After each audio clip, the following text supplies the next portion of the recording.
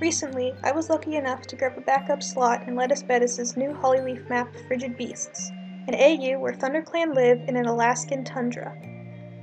For the Part 52 collab, I was tasked with animating a run cycle for Holly.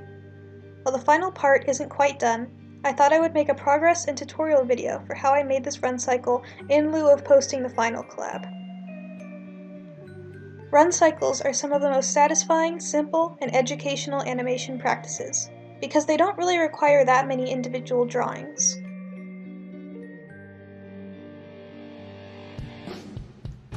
To begin, I sketched 3 keyframes, or key poses of the animation.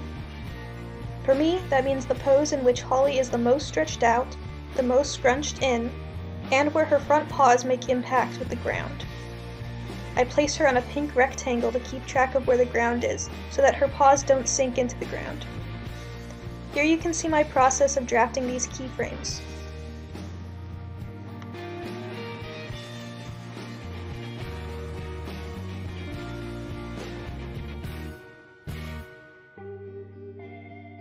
Next, I move to a cleanup phase, taking care to match the face shape to the reference.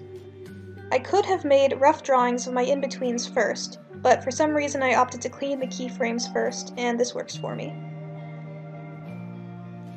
The important thing to note in the keyframes is the movements I have added to the fur, ears, tail, and whiskers. With the ears, whiskers, and cheek fur especially, I am imagining the physics of them rising and falling as Hollyleaf rises and falls. Because of the drag, or inertia, it will typically be opposite movements, where Holly's whiskers stay high up for a moment as her head falls, and likewise for her ears.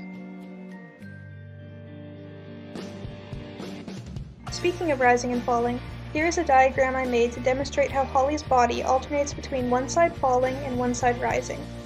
Her chest is going to fall as those front paws hit the ground, and her chest will rise up as she kicks up with her back legs. So think of it like a seesaw.